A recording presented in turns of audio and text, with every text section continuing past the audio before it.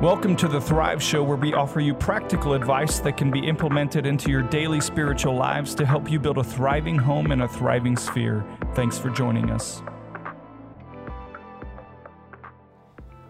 Well, hey there, and welcome to the first episode of the Thrive Show. So what is the Thrive Show? Let me just briefly go over that.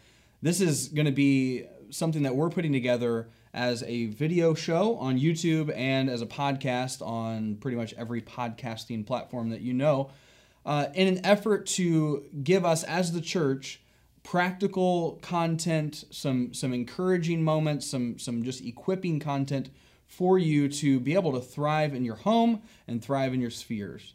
That's what we're trying to do as a church. That's our vision at FCC, is to build thriving homes and spheres. And so each episode, we're going to have one of the staff members. We're going to be sometimes interviewing someone. Sometimes we'll just be us, and sometimes it'll be even a vlog style of things. So we've got a lot of different things in the pipeline here, and we're really excited to do it. And really, again, our goal is to help you thrive in your home and thrive in your spheres. So each episode is going to feature different people in it, and it should be fun. They should be short enough, mostly, to just get some good, encouraging tidbits for you as you live and live out your faith in your daily walk. So today, in this first episode, what I want to do is to help us to read the Bible better. I know that for a lot of us, I don't know if this has been like for you, but for me, when I first opened or first held a Bible that I can remember, it always felt like this mysterious thing. It just felt different. And you know, the Holy Bible, that's holy means other, set apart. So I think there is that element kind of built into it. But as I was an early church attender and just kind of made an effort to start reading the Bible, I started to familiarize with myself with the Bible, and it became less weird, less mysterious.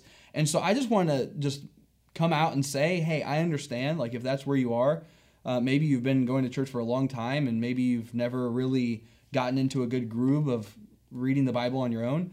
I just want to say I understand where you are, and this thing can be intimidating, but at the same time, it doesn't have to be. And so today, my prayer is that this will help you just get more familiar with the Bible, give you some encouragement to start reading it more, and to give you a little bit of tools along the way.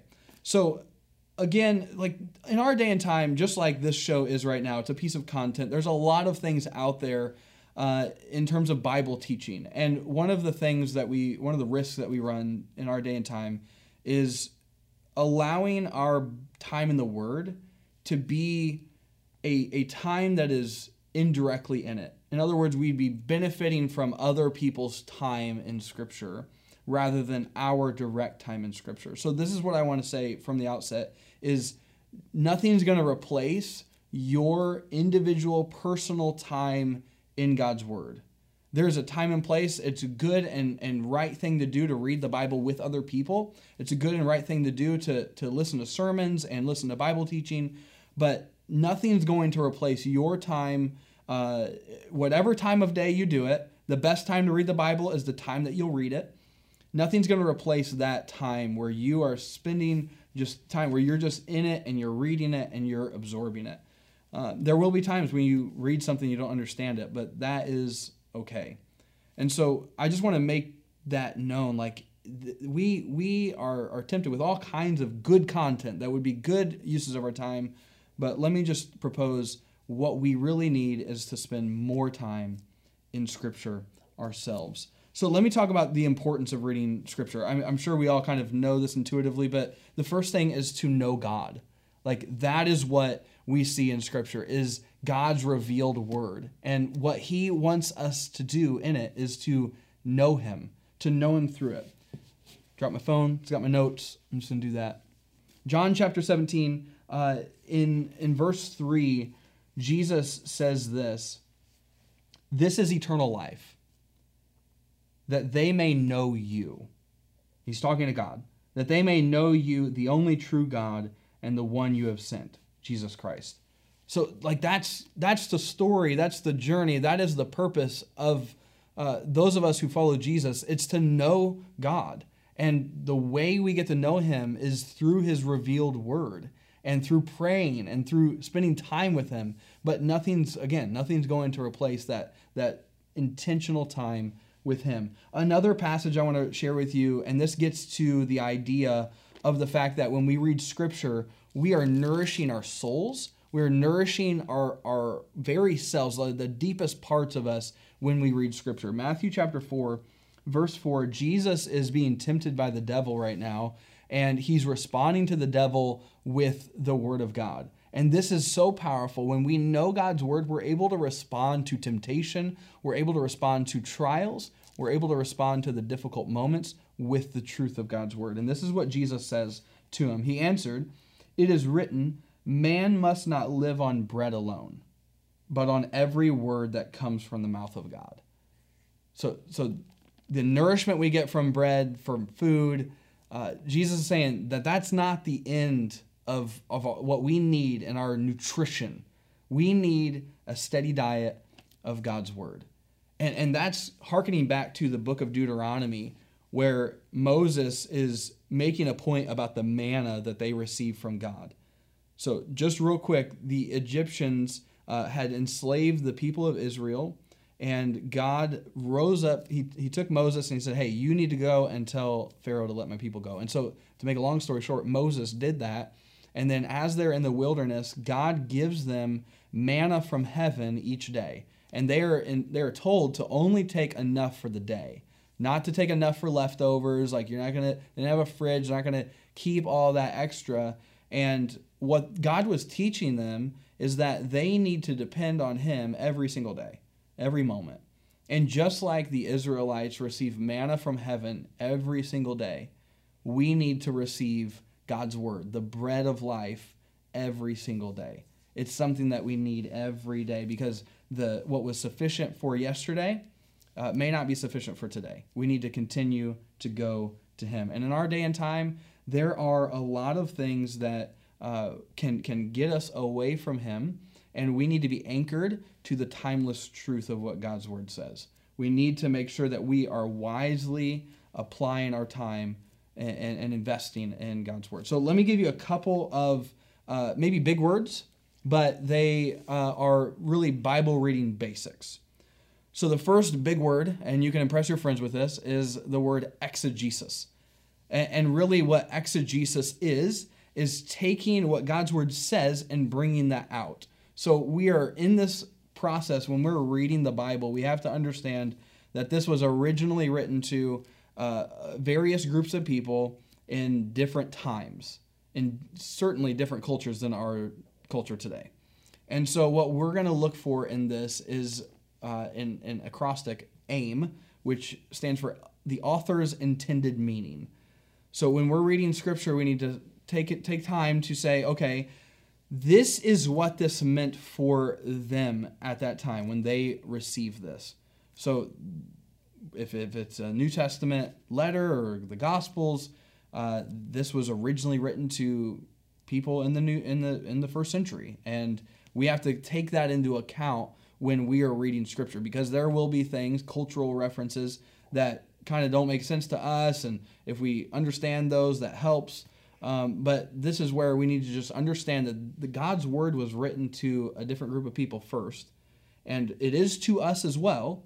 But we need to make sure that we don't just jump to how it applies to our lives before we consider what it meant for them in that time. So we're looking for the author's intended meaning, and that is good exegesis, where we're taking what God's word says. We don't take our ideas and putting into it. That would be called eisegesis, where we put our ideas into God's word, and then we try and pick apart some various verses that support our argument.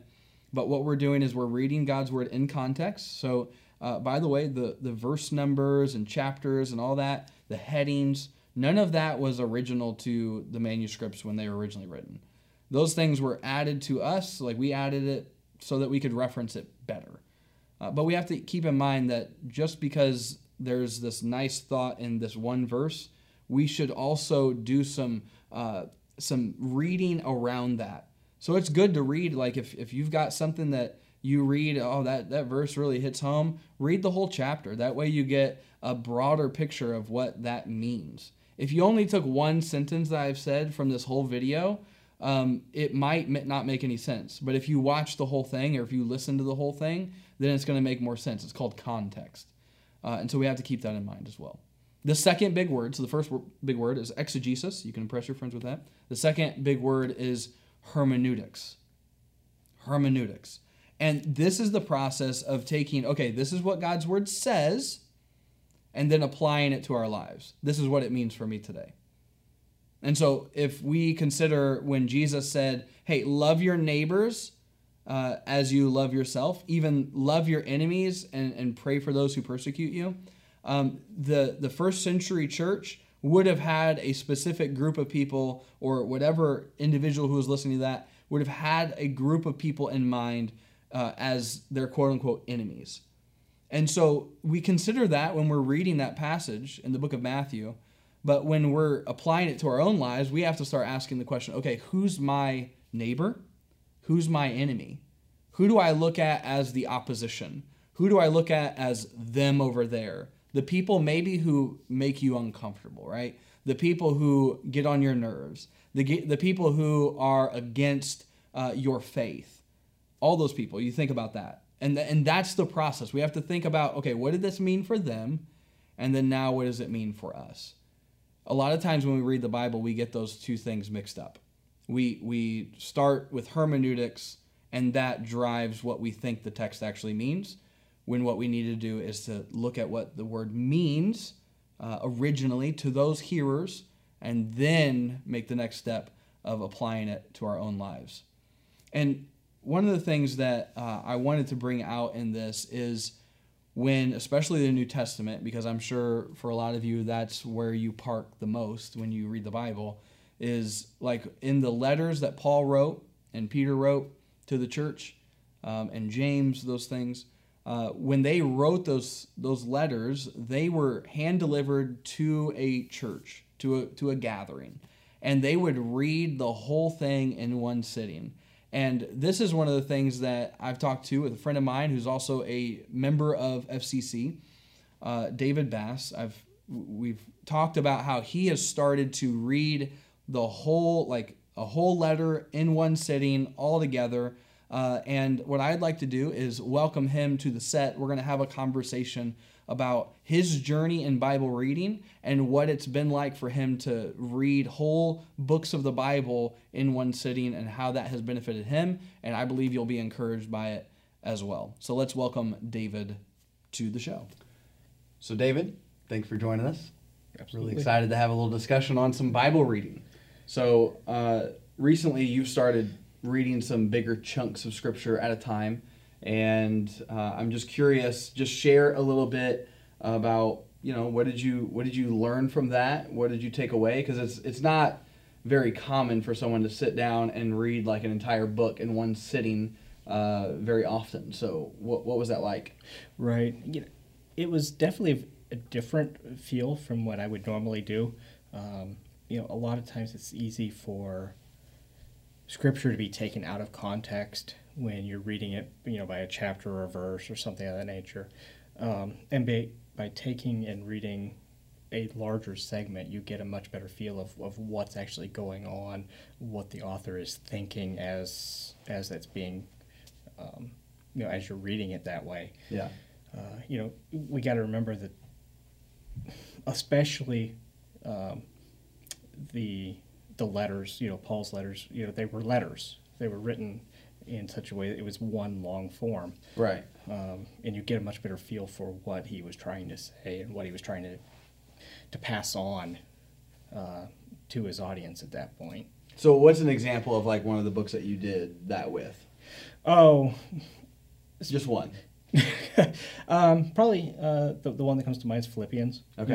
I read it just start to finish all the way through. Yeah, which is 4 chapters, right? Right. So it's not a huge time commitment right. to do that, but it really gives you much better, like I said, a much better feel for exactly what he's trying to pass on at that point. Right. And the cool thing is that's how it was received originally, right? Yeah, absolutely.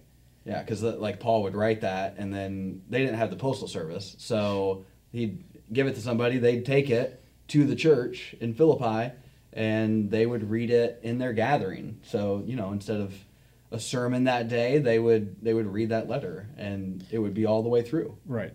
And no verses or chapters or anything like that. Yeah. So, what are some questions that you tend to ask, like when you're reading the Bible? Oh, you got some basic things. When I'm reading, it's I'm looking at, okay, who's it being written to? Who's doing the writing? Mm-hmm. Which obviously, when we're talking about the New Testament and the letters, it's mostly Paul, but there are some differences. Kind of also, I like to look at the culture that he was writing to at the time, that the author was writing to try to get a better feel for why some things may be brought up in the way that they are. Okay. Just to give a better feel for what the situation was, because the different churches throughout the Roman Empire where he was writing to, their cultures were vastly different depending on where he was at the time. Yeah. And it made a big difference then in how he approached the issues that he was wanting to talk about. So then how do you differentiate between like going from what this meant to them and then saying, okay, because of that being what he was saying to them, how do you then transfer that to like how this impacts your life? That gets a little bit trickier, obviously. Yeah. And a lot of it is there are a lot of themes that are going to be consistent to whoever the audience is throughout time and the different cultures. There are some things you just kind of learn to understand with that culture, that the way it's worded maybe would be different than what we would think about because of the culture. And it makes it's just really kind of a different feel. But everything that's written obviously is inspired and definitely going to be worth something to all of us, regardless of what it is. Sometimes it's just a little bit trickier to pull out exactly what we're supposed to find out from it. For sure. So how can we make it a point to read the Bible and be attentive to the voice of the Spirit while we're reading? This is something we've talked about, so I'm curious to just share with them. Right. It's interesting when you're reading, especially in long form, like I was. It's easy to just kind of start to read and read the story, read the letter, and it's always good to do that. But I found that there were several opportunities as I was reading that specific passages would just kind of jump up and grab you and say, wait a minute, you need to stop and meditate on this. Think about this a little more. Allow it to wrestle with what it's telling you. Yeah. So what does that look like, though, for you practically? Like if you're reading something that jumps out and you're like, oh, I should stop. I should stop and like make sure I notice this. What does that look like to stop, and what does that look like for you? Literally, it's a matter of just looking at it, reading it, take a couple of minutes right then and there, spend a couple of minutes in prayer, just saying, okay, what am I supposed to be learning here? What specifically about this? Yeah. And then depending on what it is, if it's, whatever that particular passage is talking about,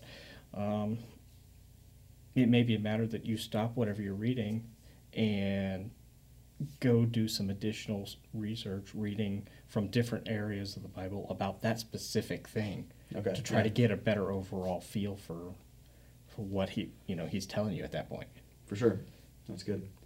So, what does your current Bible reading routine look like, just on a weekly basis or daily basis, whatever that looks like for you? Yeah, it's taken some time to kind of cultivate that for me.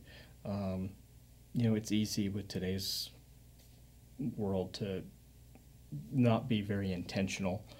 We talk a lot about intentionality here, and for me, a lot of it's a matter I get up in the morning.